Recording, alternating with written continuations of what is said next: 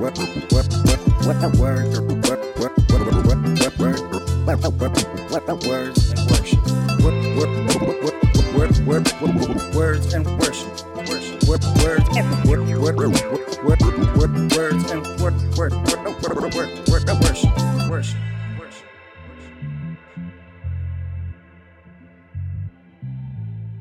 back to the Words and Worship podcast. This is your host, Alex. Thanks for tuning in.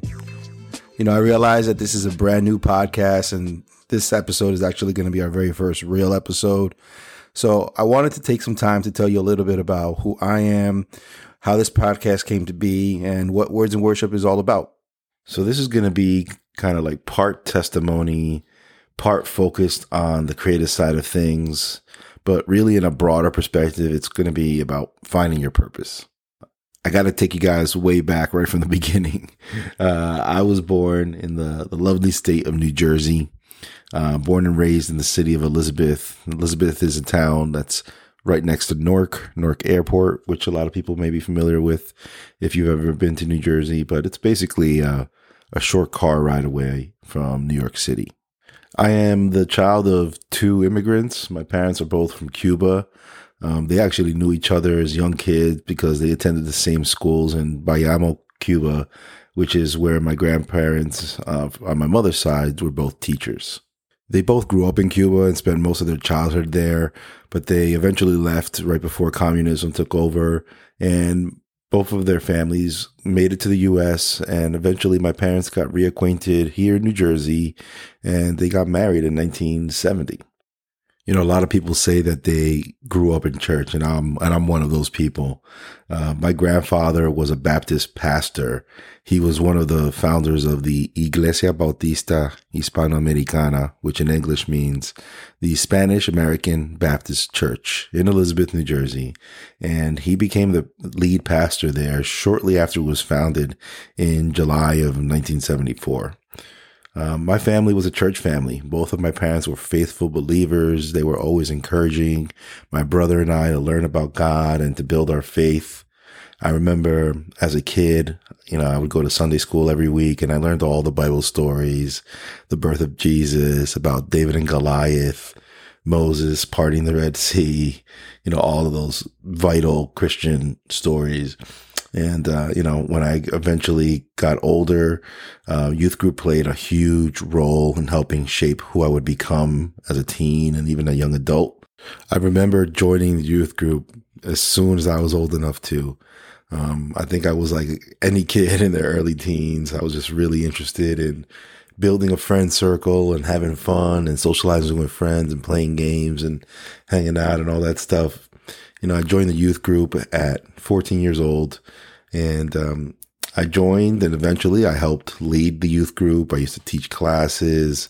I made a lot of strong friendships, and I got to say I lived a very, very cool youth group experience through those years and, even into my early adulthood.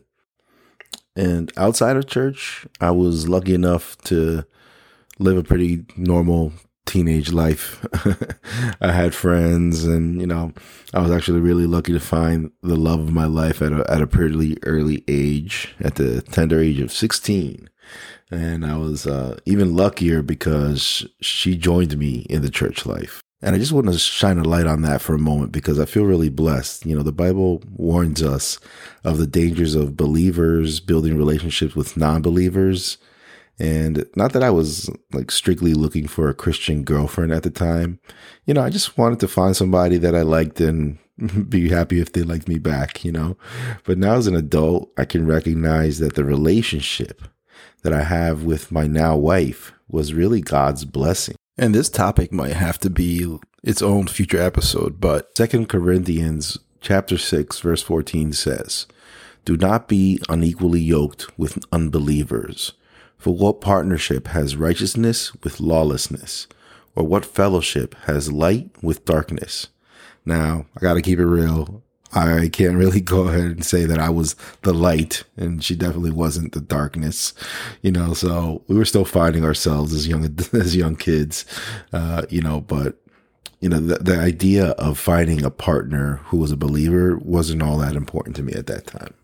And, that's why I say that I'm blessed, because being unequally yoked in relationships is such a common way that many people get pulled away from God. They find someone who doesn't have the same morals as them, the same ethics as them, the same beliefs, and they sacrifice themselves and what they stand for to sort of follow that person. That happens in so many people's relationships, but I really was blessed because I found someone who not only embraced my faith, but really made it their own. So I really got to send a very special shout out to my wifey, Veronica. I love you, mama. So right around the same time that I met and was building a relationship with what would be my future wife, I also discovered another passion that would stay with me through the rest of my life. And that passion was graffiti art. So in order to tell you the story of how I fell in love with graffiti art, I really do got to take you way back to the early 80s. So as a very young kid, I always liked to draw. I remember being artistic and really liking to be creative at a very young age, as early as first, second grade. And my teachers telling me wow, that's really nice. So I guess you could say I was sort of born with a little bit of natural talent. And another really important aspect of my youth was that I discovered my love for hip hop. I loved the music and the beats and the rapping and the rhyming, and especially loved all of the breakdancing. It was such a fresh, young movement. And, I felt a real closeness to hip hop, which was just starting to bloom, in New York City in the early 80s. And, I grew up not far from that, just on the other side of the Hudson River, about 30 minutes away. I remember I really wanted to be a breakdancer. I had on my fat laces on my sneakers. I had an Adidas track suit and, all my hip hop heads that sort of are 80s babies will remember that there were sort of two pivotal movies that came out during that time that really, really played a big role in making me love hip hop. And those were Breakin' and Breakin' 2 Electric Boogaloo, which is essentially a feel good movie about these two dancers that sort of, fight the status quo to be accepted in the world of dance and do good things for their community.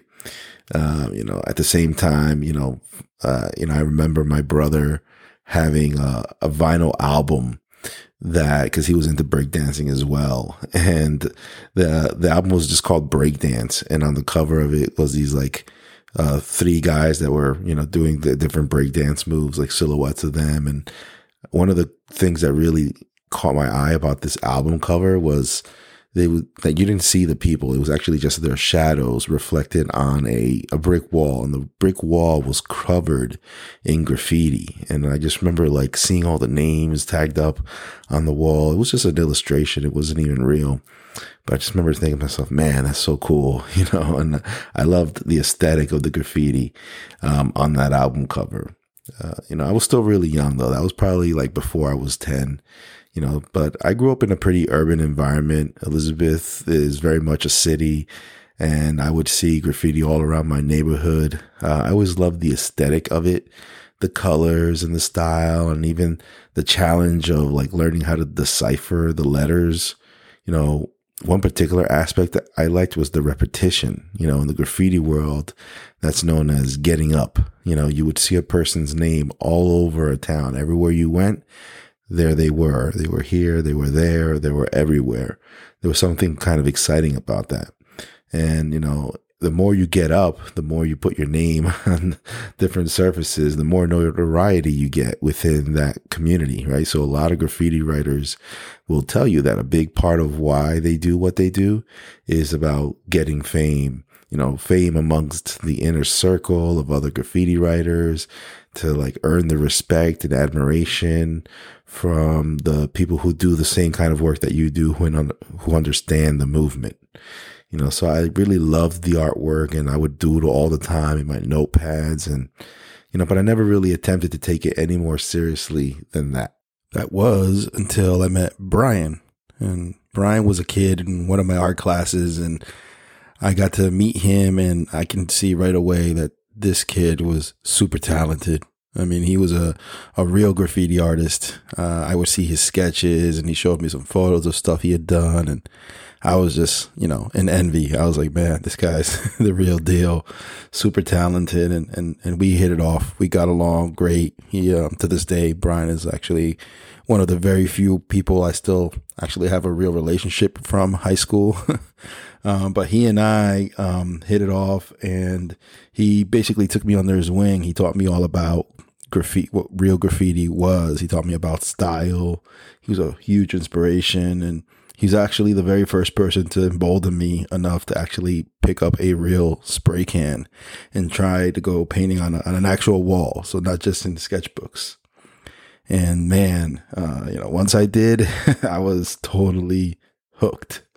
There's something about the unforgiving nature of using a spray can to create art that is totally different from every other medium. The scale of it, seeing your vision come to life in a way that's larger than life, getting your art to pop off of a wall instead of just another page in your sketchbook. Even the smell of it, the whole thing had a big rush to it. And, let me be clear, the very first time that we went out and did a wall, I'm not going to lie to you guys, it was definitely illegal.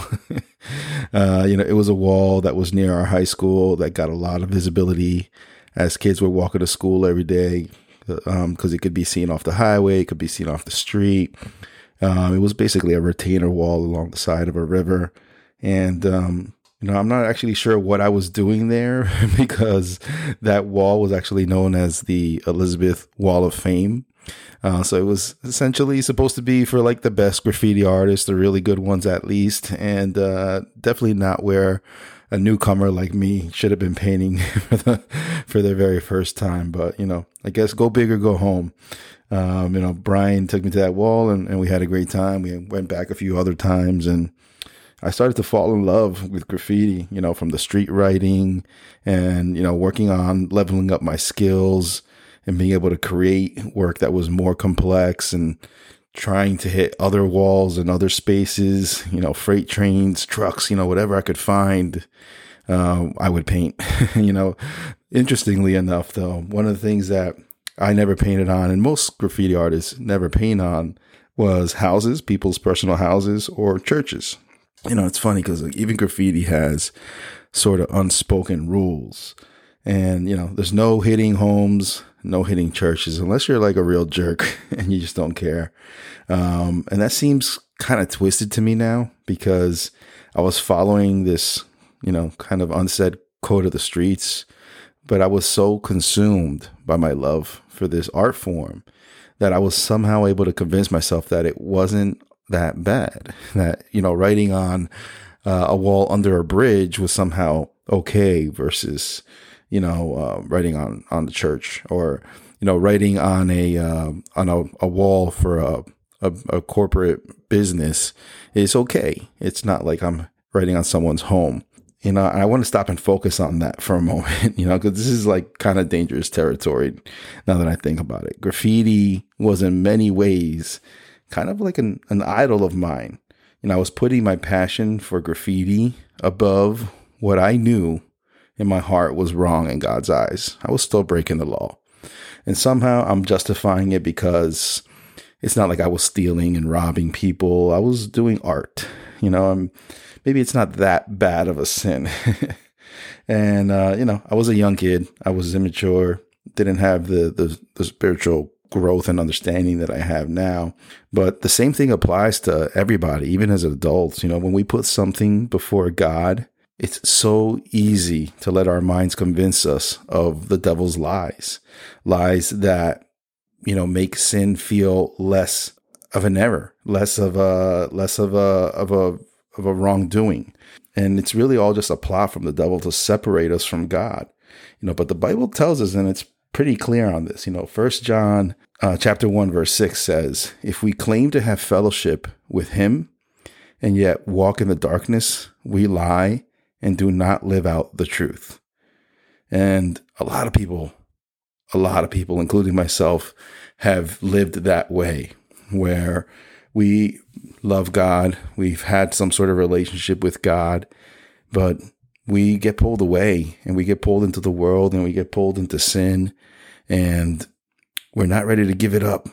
We just want to hold on, or we want to find some sort of compromise. We want to find a middle ground, and there is no middle ground. You're either in the light or you're in the dark. There's no gray. I think it's Revelations 3 that says, I will spit you out of my mouth because you are only warm and not hot or cold. That's exactly what I was doing. I was lying to myself, ignoring what I knew was wrong and doing what I wanted and what I was really enjoying. In my mind, graffiti and my spirituality were like very separate things. I didn't see the intersection of them too. And that's like kind of crazy to me because, I'm still who I am. I'm a kid that grew up in church. I'm the grandson of a pastor. And, here I am doing illegal graffiti art, and I'm okay with it. My mind just sort of had two tracks, I guess. And, clearly I was favoring the side that allowed me to do what I wanted to do. And I don't want to sound like I'm trying to justify it or anything, but, what I loved about graffiti more than anything was like the really complex work, the stuff that took hours and hours to do. And, and because of that, I spent most of my time painting on surfaces in places that were intentionally out of sight.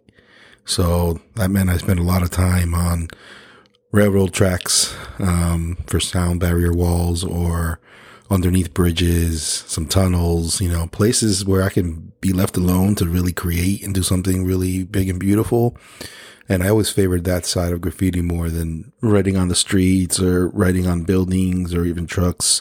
I did tag the streets, I'm not going to lie, but, I only did that for a short time. My main focus was doing something really complex and big and bold. What's known in the graffiti world as pieces, or if you do it exceptionally well, it's known as a masterpiece or a burner. Burner meaning it's like it's hot, it's fresh, So I was much more interested in creating burners than catching tags. Unfortunately, it doesn't matter where you do it or why you want to do it. It's still illegal at the end of the day. So I spent my time running from business owners, running from train conductors, running from the police, but I kept going, and I, actually put in a lot of work over the coming years throughout, the second half of high school into college. And honestly, even till today, I'm still a graffiti writer at heart. But back then, I really only had one purpose. That was to get my name up, to continue to evolve and elevate as a graffiti writer, to evolve my style, my letter styles, to put my name in as many places as I can. And, I was even getting like legal work. At one time I did what was then the biggest mural in my hometown, while still being one of the most prolific graffiti writers in the neighborhood at that time. I was getting commission work. I was doing storefronts for businesses, or, just design work for people. So I was, changing. I was evolving, and I was just really, really into it. And it makes me think about this book that I read once called Outliers by Malcolm Gladwell. Awesome author. He's written a bunch of really compelling books, but in the Outliers book, he's got a chapter where he talks about the 10,000 hour rule. And what that is basically is sort of a theory that people who are really, really like masters of their craft, it takes a tremendous amount of practice and practice and practice for weeks and months and years.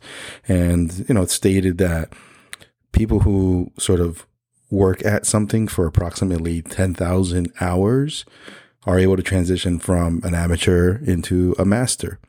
And, I spent well over 10,000 hours doing graffiti over the years, probably hundreds of thousands of hours, to be honest. And, so I learned a lot. I really sort of mastered the tools, a lot of different tools, and my style changed a lot. And, I got to put work in gallery shows and even museum shows over the years. And so graffiti's done me some good. It's made me some money. I did a lot of commercial work as well. Back then, though, this is the early years, the wonder years. So I was just learning how to get up, and everything was illegal for the most part back then. So I spent years and years trying to like build up my skill and try to get to an elite level, really practicing and mastering my craft. And learning how to paint at different styles, learning how to paint fast. As the years went on, there was definitely a few factors that made me slow down with the illegal work. And some of those factors were, first of all, my arrest. I got arrested while I was in college and didn't have to do any like time in prison or anything like that. I just had to pay a pretty steep fine, which for a college student was pretty bad, and had it on my record for a little while. And so that definitely put a little pause into my step. I was getting older too. I mean, I started to focus on my studies in college and the beginning of my career in graphic design. And, I actually, was still painting, but I was very much all about getting internships and getting opportunities to work at a cool company when I graduated from university. So that slowed it down, and I actually got married to my lovely wife a little bit after I graduated, and just a few short years later we had kids. So I was growing up. I was changing from a boy to a man, and that definitely slowed down and made me realize, all right, there's things out there that are much more important than writing graffiti illegally, running around and trying to run away from cops. I was getting too old for that, for sure. And that's crazy for me to even say out loud right now, because obviously my family, my wife, my kids, my career, all great reasons to like not be a criminal. But what about God?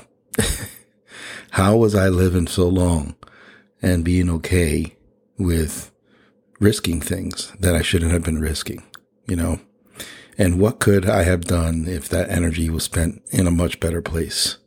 And there was definitely things going on in my life during that time that made me focus on church less, made me focus on God less. I was too wrapped up in my own desires, too wrapped up in what I wanted to do with my life, and not really thinking about serving others.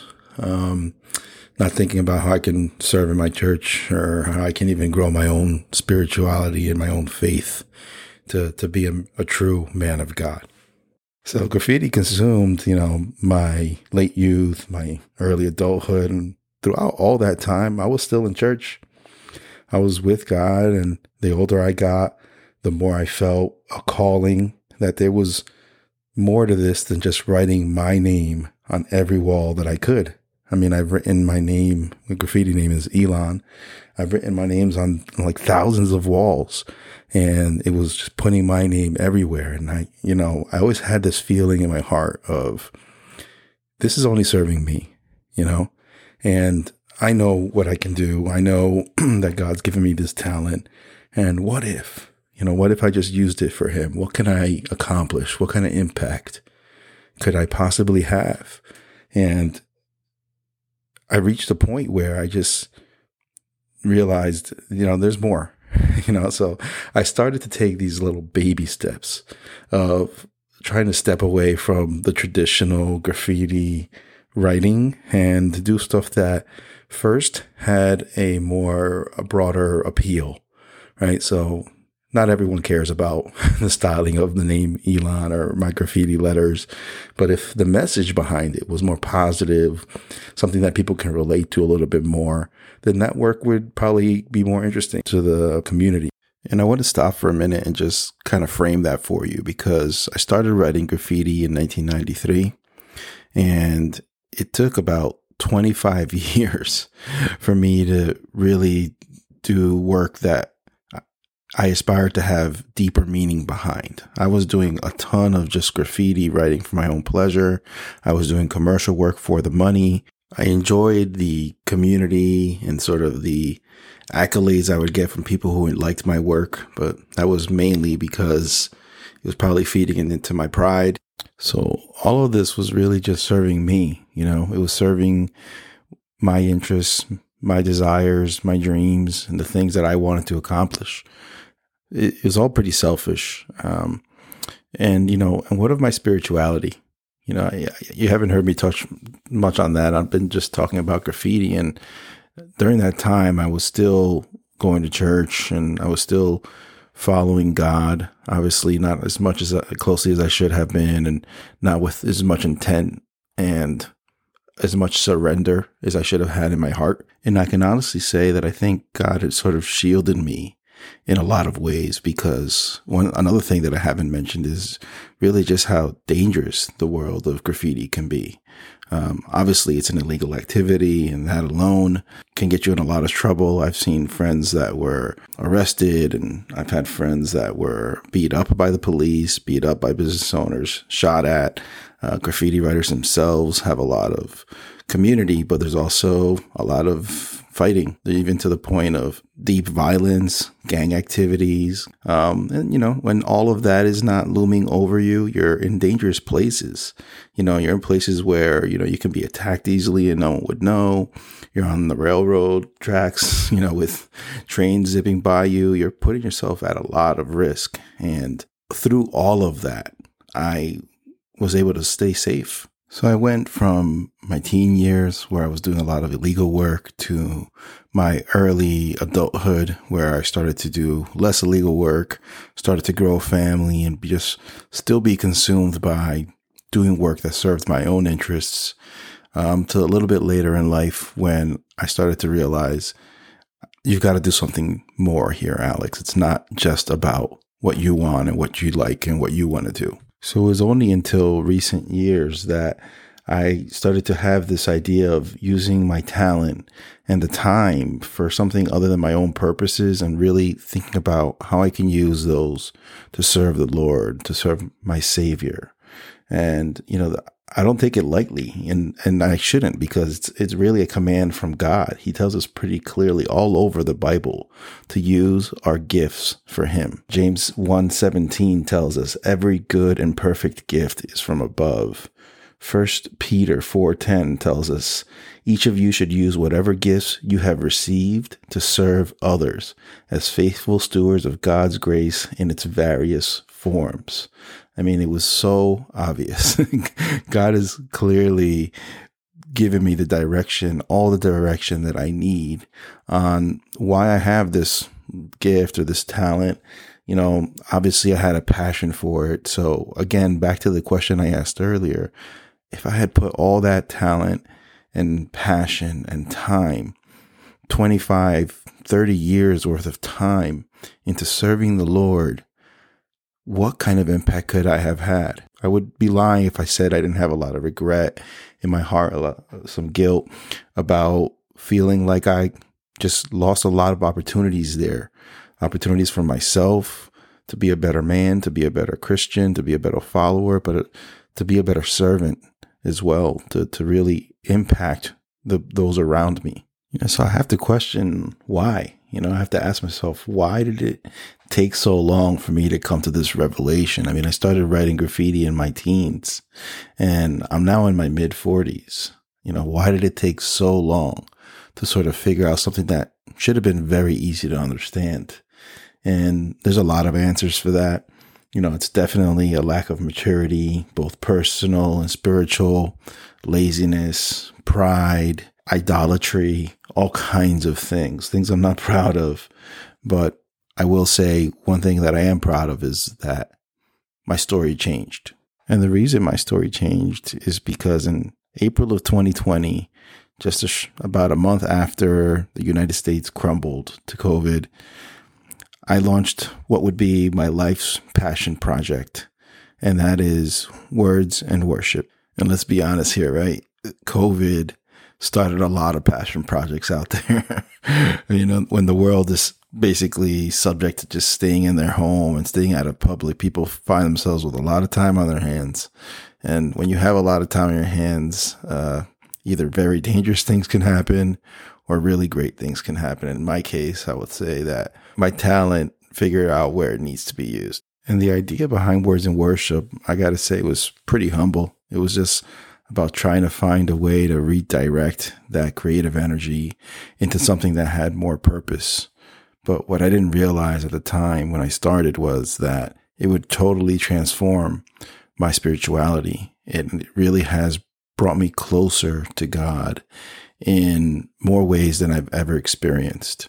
Obviously, a big part of it was finding inspiration for this new artwork that I wanted to create. And that inspiration is coming from the Bible. That inspiration comes from me picking up the Bible more frequently, more consistently than I ever have before.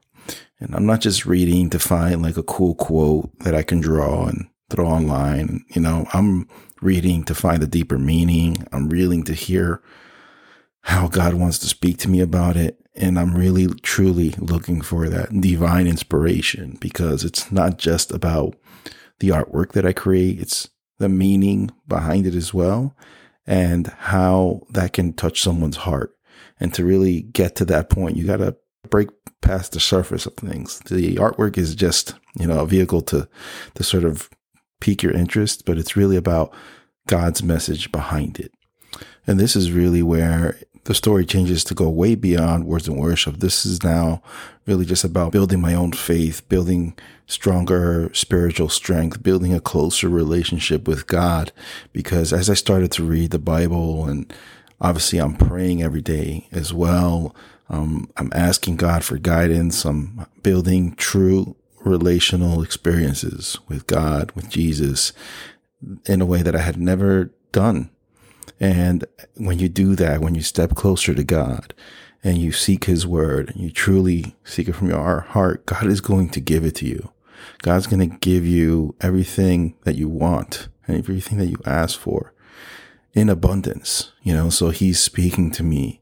He's given me wisdom. He's given me insight. He's given me revelations. I can see signs of his guidance and his word in coincidences, in dreams, in things that I realize that's not karma. That's not coincidence. This is God telling me something. And I can only say that I've experienced that because of how close I've grown to him. And the key to that really is two things: prayer, constant, consistent, open, relational prayer, and reading my Bible, getting into the word, seeking that spiritual guidance from him. Those two things, along with, the tremendous support of my family and the tremendous support of a great church. But those two keys, prayer and Bible, will really have to be at the core of every believer, because the church alone doesn't give you that. Your family alone can't give you that. You can only get that from seeking that directly with God. And he speaks to us through prayer and through the Bible very clearly. And so one of the things that I've realized now in retrospect is that graffiti itself, the art form, is not bad. Graffiti, the activity, the illegal side of it, the vandalism, all of that is bad, obviously. But the art form of graffiti is not bad.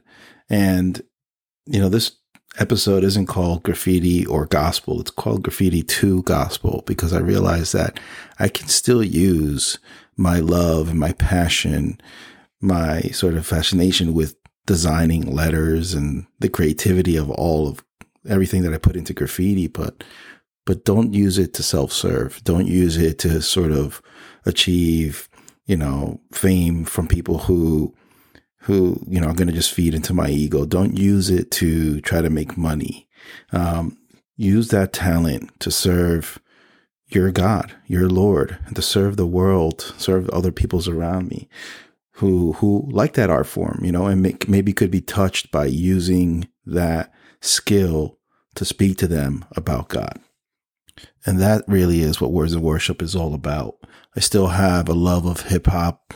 I still have a fascination with designing letters and typography. And now I'm just taking that talent, that skill, my experience, and I'm putting all of that artistic effort into really driving people to God's word, to know him, and just to spread the good news, the gospel of Jesus Christ, to anyone who can encounter my work. And personally, I really have to say I have a heart for the youth, to those that are still coming into their spiritual strength and trying to find themselves at the same time, figuring out who they're going to be as, an adult when they grow up, coming into their ideals. This is particularly important to me because I'm a father. I have 2 teenage kids, and I realize that living into your faith today is totally different than when I grew up. I learned about God from Sunday school and going to church and reading the Bible, but the kids nowadays, they learn in a lot of different ways. I mean, I didn't have social media growing up. I didn't have the internet till I was in my late teens. So all of the media that's available to kids nowadays has totally changed every facet of their life, how they communicate, how they think, how they live. Their livelihood is totally integrated with the technologies that are available to them. And social media is a huge part of that. Kids today aren't learning about God and Jesus strictly in Sunday school, or not even just in youth group or going to church. They're getting it on social media. For some kids, that might be their only source of learning about God. So we really need to connect with them directly wherever they are. And so here I am. Words and Worship is now almost 3 years old at this point, and I'm really loving the direction that God has been pushing me in. I feel more inspired than ever to share His word. I've had some great interactions with people online and social media, people who have become aware of the work that I'm creating and have said that they really like it or appreciate it, or that it's spoken to them in certain ways. I'm trying to use it as a platform to really get His word out, to really share the love that Jesus has for all of us. And I'm just here for it. I'm here to go wherever God leads me, wherever He guides me to go. That's where we're going to go. And, hopefully that means a lot of great work, a lot more art and design that I hope can serve others and teach others about His love. And God's even pushing me in beyond my boundaries into new creative outlets. This podcast is one of them. And there it is, folks. That's the story of how I went from graffiti to gospel. It's a story that spanned a good portion of my life, about 30 years. And as I think back on this story, I have some regrets, as I mentioned, but I have a lot of hope and a lot of love, because I am astonished and amazed and forever grateful, eternally grateful, that for as many times as I tried to steer my life and my work in the direction that I wanted it to go, God finally got me to the point where I realized where it needs to go. And this story really makes me think of one of my favorite verses. It's found in Proverbs chapter 19, verse 21, and it reads, "Many are the plans in a person's heart, but it is the Lord's purpose that prevails." And that's my story, 1,000%. The plans in my heart ruled my life for way too long, but at the end, the Lord's purpose for me prevailed. So no matter where you are in your personal story, if you've found the purpose that you feel God has called you to, or if you're still looking for it, the best piece of advice I can give you is to just step closer to God and find His voice, build that relationship. And once you do, just let God lead. He's going to do amazing things. Thanks everybody for tuning in. I'm so happy to be able to share my story with you, and I hope that this resonates with you all. Thanks again for tuning into the podcast. Thanks for the support. God bless you all. See you next time. Bye.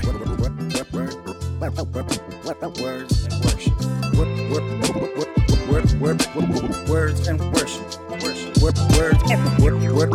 Words and worship.